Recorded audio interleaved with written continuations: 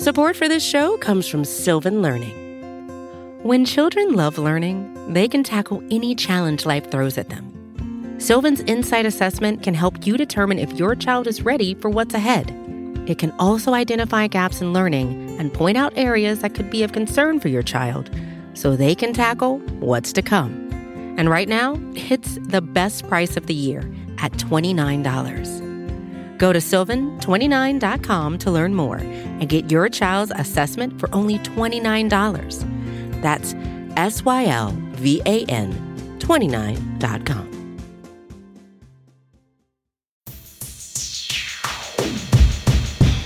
Okay, so I got COVID about a month ago, and I wouldn't recommend it, but I was relieved that it meant I'd essentially be immune for the summer.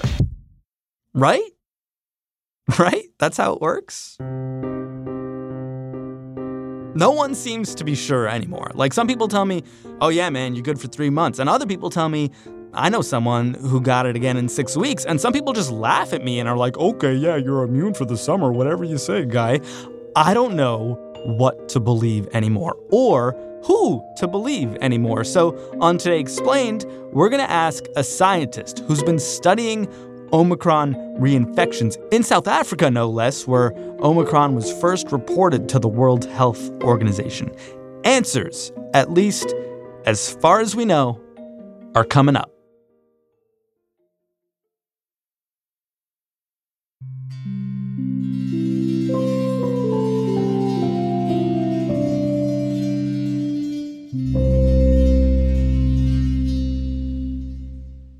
All right, Today Explained, Ramis Firm. I felt some degree of relief once I conquered COVID-19 about a month ago because I felt like, okay, maybe now I can go out in the world and not sweat this thing for a while. And I just want to acknowledge right out of the gate that not everyone feels that way. My name is Andy Kindler. I'm a stand-up comedian. Andy, for example, who's been in quarantine since this started back in 2020. From March 11th on, I've been in my house in Los Angeles, completely masked up. I'm 65 years old. My wife is around the same age. She has asthma. I don't want to catch any version of COVID. I don't want short COVID. I don't want intermittent COVID. I want no form of COVID. I mean, just to be clear here, I didn't want COVID either, but I did go see a friend's band when they were on tour, and I put myself in a situation where I could get COVID, and I did. Andy's not risking it. We don't know what the long-term effects of all these things are going to be. And so, like I told my wife, I don't want to fly to Cleveland to do a 2-night gig and make $2,000. Well, maybe I should say I make more, $20,000, and then come back and bring a short form of COVID for her. And Andy has found a way to sustain his career without leaving the house. I do cameos. You can't get sick doing cameos. I do a voiceover on Bob's Burgers. You mean, do I have a medicine cabinet full of corpse moisturizers? Ooh. Yes. Do they make my skin soft as a baby? You decide. It's not greasy either. If I do 3 or 4 episodes of Bob's Burgers a year, of course, now that's going to cause pressure on the people there to give me 3 or 4. I'm being murdered to death. And I have pensions. I am very old. And then I have Social Security. Who doesn't want to become 70 in this house? Andy looks at people who've sort of re-entered society, gone back to normal, and he's still kind of astonished. I was watching poker, World Poker, and these famous poker players are sitting right next to each other. Are they insane? I mean, I can think of a few things they might be doing. One, they might have already had COVID like me, so they are not presently worried about getting COVID again, because they may have had it recently. 2, they might need the money. 3, they might be very sick of staying at home and willing to take the risk. 4, they might not have an immunocompromised wife. I'm all over it. I'm totally with them. They want to do that. They've all agreed. All of these idiots have, no, just kidding. All of these monsters have agreed to. First of all, I think the lesson from COVID is that we should not be in proximity to other people at any point. Wow. But some people live for that, Andy. Some people just want to be around other people. There's social people out there. What, I'm on the plane. What do you do for a living? She's breathing. Oh, I go around. I travel around. I tongue kiss people for a living. You're going to be on a plane. You get on the plane. You get off the plane. You're going to have COVID. Or if you hadn't have it, you're going to have COVID. But look who hasn't. Andy Kindler and his amazing wife. Aw. This is the wrong attitude. Okay, not sure there's anything we can discover that's going to convince Andy Kindler and his amazing wife to re-enter society. But for everyone who is, in some way, shape, or form, we wanted to answer one essential question. Maybe two.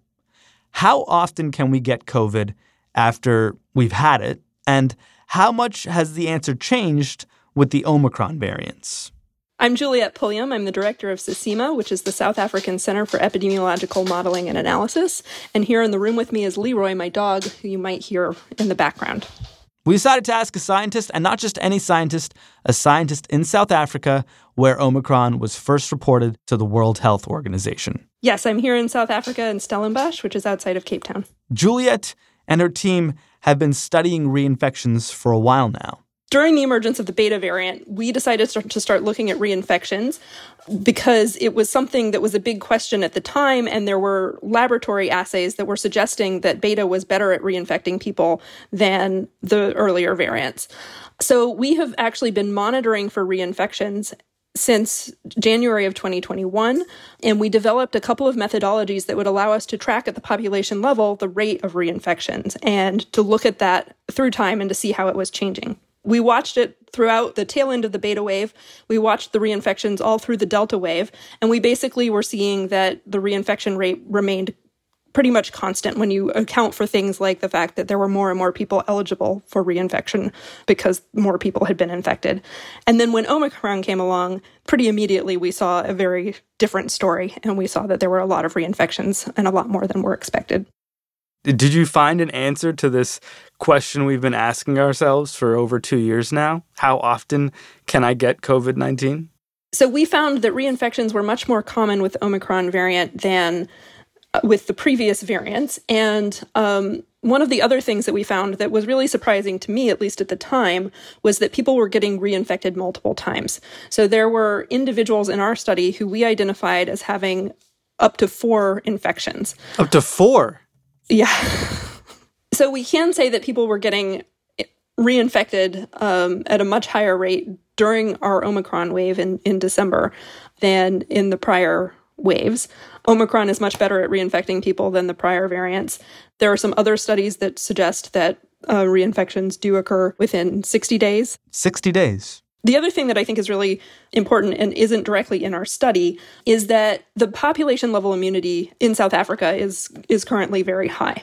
Studies that were done right before the Omicron wave showed that there were about 70% of the population had immunity either from vaccination or from natural infection.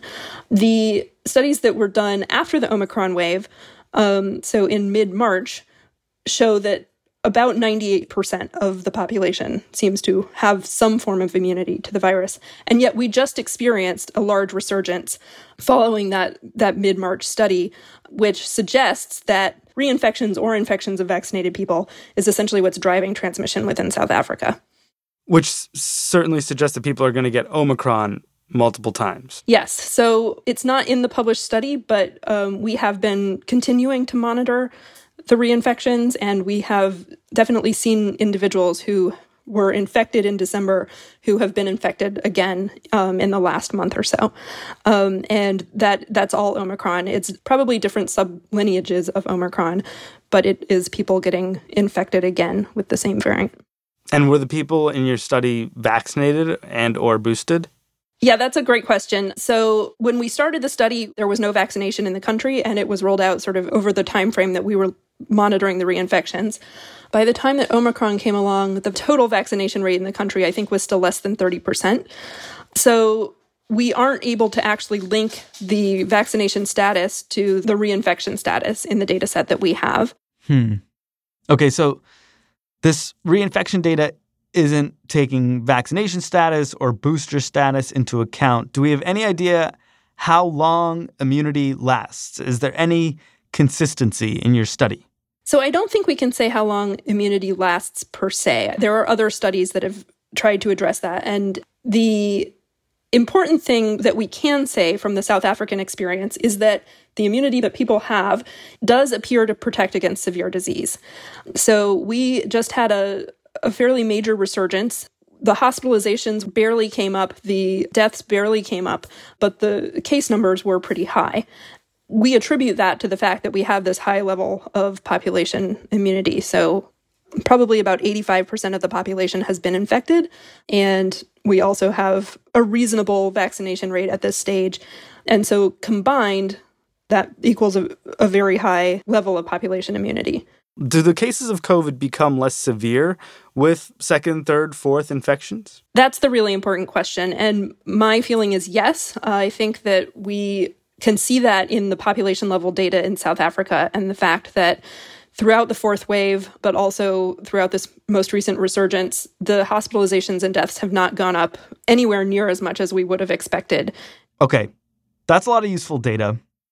But I wonder what it means for how we ought to behave in the world. I mean, as someone who is much more informed than most, who did this study, but also is operating in society more than our friend Andy Kindler, let's say, if you were to get COVID this week, would you feel liberated for, a couple of weeks after you recovered? I'm sure if I were to get COVID this week, I would feel really crummy. I know, but in the following weeks, would you feel a sense of protection? Of protection, of freedom to sort of live in the world and not worry about being reinfected? I guess I would be more confident than I am at the moment, not having been infected. Yeah. At the same time, when I have gotten boosted, I have felt more confident for a while after that as well. What surprised you most from the research you did? The thing that surprised me the most originally was the fact that we were seeing people with more than 2 infections. What we're seeing now in South Africa is suggestive that we're going to be seeing this pattern for a long time, because it doesn't seem that SARS-CoV-2 transmission has gone away, even though we have this high level of population immunity. It seems like SARS-CoV-2 transmission is doing just fine, even though we have this high level of population immunity. And I think that sort of gives us a hint as to what it's going to look like in the future. The evidence so far, to me, points to a high probability that most people are going to get reinfected.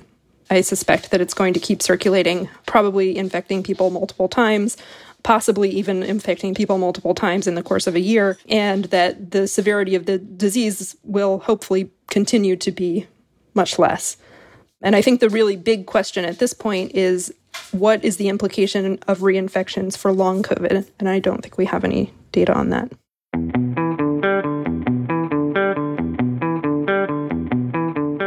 The most surprising thing you found was that people can get COVID over and over again, even as much as 4 times.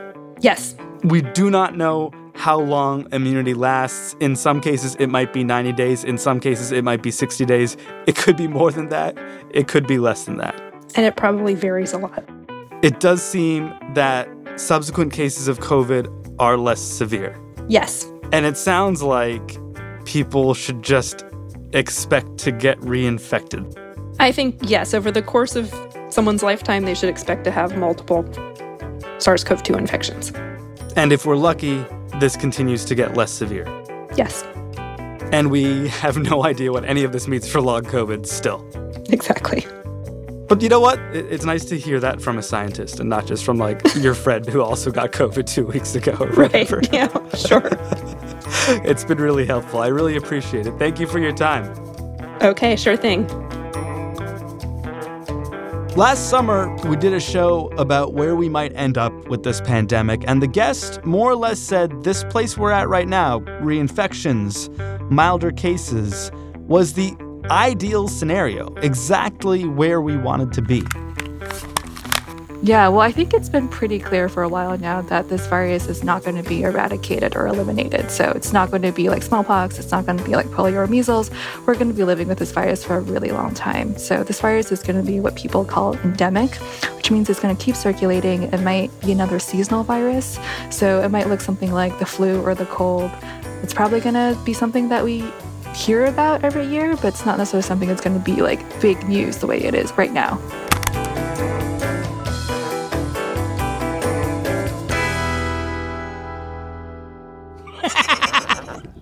Dr. Juliet Pulliam in South Africa just told us we can get reinfected a lot with Omicron, like as much as 4 times, maybe more, maybe less.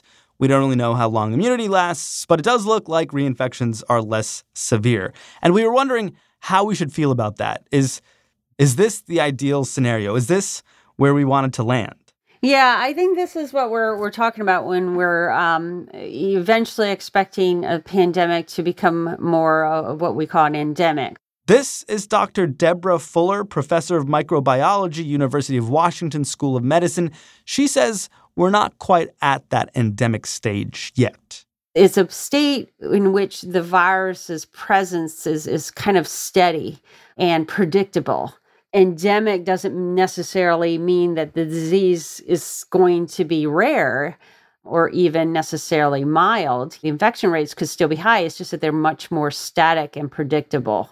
Right now, we're in a state where there's still a lot of unpredictability and potentially new variants emerging that can cause outbreaks and some increases in hospitalization. We want to get to is at that level of predictability. And once we get to that point, then we can actually control that, for example, through potentially annual vaccinations, such as we have with the flu. Dr. Fuller is something of an expert in vaccines, so we asked her how we should be thinking about those older COVID vaccines many of us got in light of newer variants. People who are vaccinated are still getting Omicron, but then they have some Omicron immunity. Is that better than a vaccine since it's more recent? When you get vaccinated, the level of antibody you generate is much more consistent among the vaccinated people. When you get immunity as a result of infection, those antibody titers can be highly variable, with some people getting really robust responses and some people very low responses. And I think there was a study that shows there can be over a 200-fold difference in the amount of antibody. And so somebody, when you have a range of people who've been previously infected and they go out, out and say, hey, now I'm immune, and then they get reinfected very quickly, they might have been an individual who developed very poor antibody responses to the first infection, making them more vulnerable to the second one. So those who are vaccinated are going to be at lower risk for reinfections than those who have gained immunity solely through infection and reinfection. So broadly speaking, vaccination still gets you better antibody protection than just getting COVID. There is evidence that a combination of, say, if you were previously infected and then you got vaccinated, or if you were vaccinated and you got exposed, that combination of sort of hybrid immunity is kind of what we're calling it, results in actually really robust responses and immunity that can potentially last longer and offer even better protection against the new variants that are emerging. So as we see breakthrough infections come through, we might actually see that is facilitating the development of enhanced immunity in the population as a whole as we start to see this combination or hybrid immunity emerge. Okay, so the vaccines are still helping, and they're working together with breakthrough infections to create an even better kind of immunity. Right. When we think about with the vaccines, they're very safe and effective. So it's really reassuring for those who are vaccinated. And in the rare cases that they do get a breakthrough, they're less likely to get issues like long COVID. So the vaccines are very effective.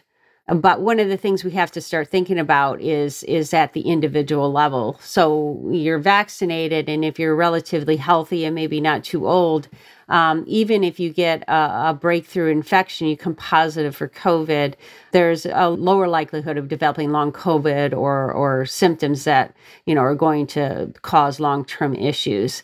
The real issue comes more at the societal level, because what we're trying to do is get a control of a pandemic. And if people who are vaccinated are still able to get these breakthrough infections because we have these new variants, then that potentially puts at risk people who are immune compromised or elderly who don't necessarily respond as well to vaccination, or whose immunity wanes much more quickly.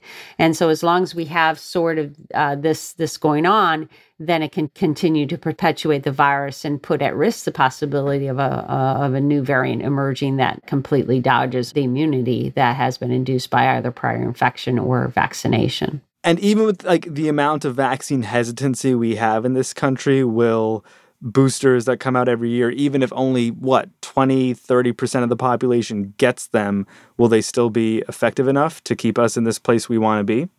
You know, with the flu vaccine, we do see, as an example, we do see that annual flu vaccinations helps to reduce the incidence of infection and death rate.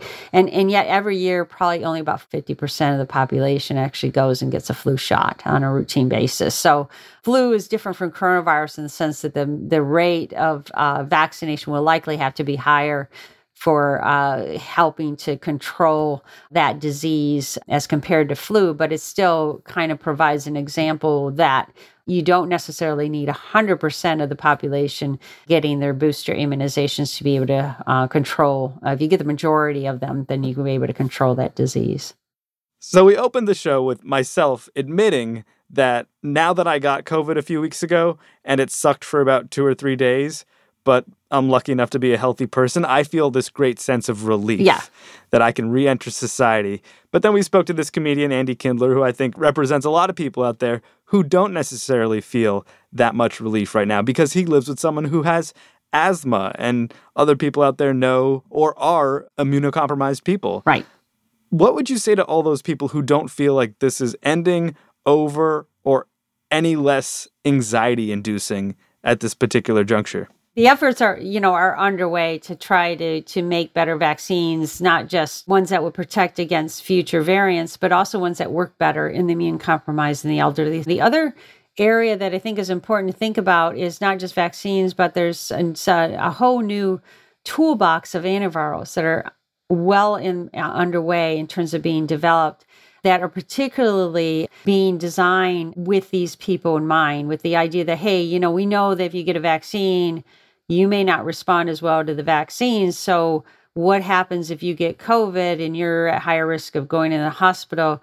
We need drugs that will be able to treat those most effectively. And there are some recent oral drugs that have been FDA approved, particularly for, say, elderly or immune compromised. If they become positive for COVID, they're the most likely to have it recommended that they can take that, and that helps their body to fight off that virus. And for all the people out there who get this thing and then rip off their masks and, jump into the most crowded club they can find, do you think they're insane, or do you think that's a reasonable response? I think that I would say to those people, just think about not just yourself, because you're thinking about yourself. Oh, well, I don't care. I'm healthy and whatever. I'm going to be fine. I'm okay with getting sick for a few days and recovering. It's just a bad cold. But think about your community and think about the fact that if we can actually work together to protect not just ourselves, but those around us, and especially the most vulnerable, then we can save lives at way and also help to accelerate the end of the pandemic. There's always risk. Nothing's 100%. And so, it's best to be cautious.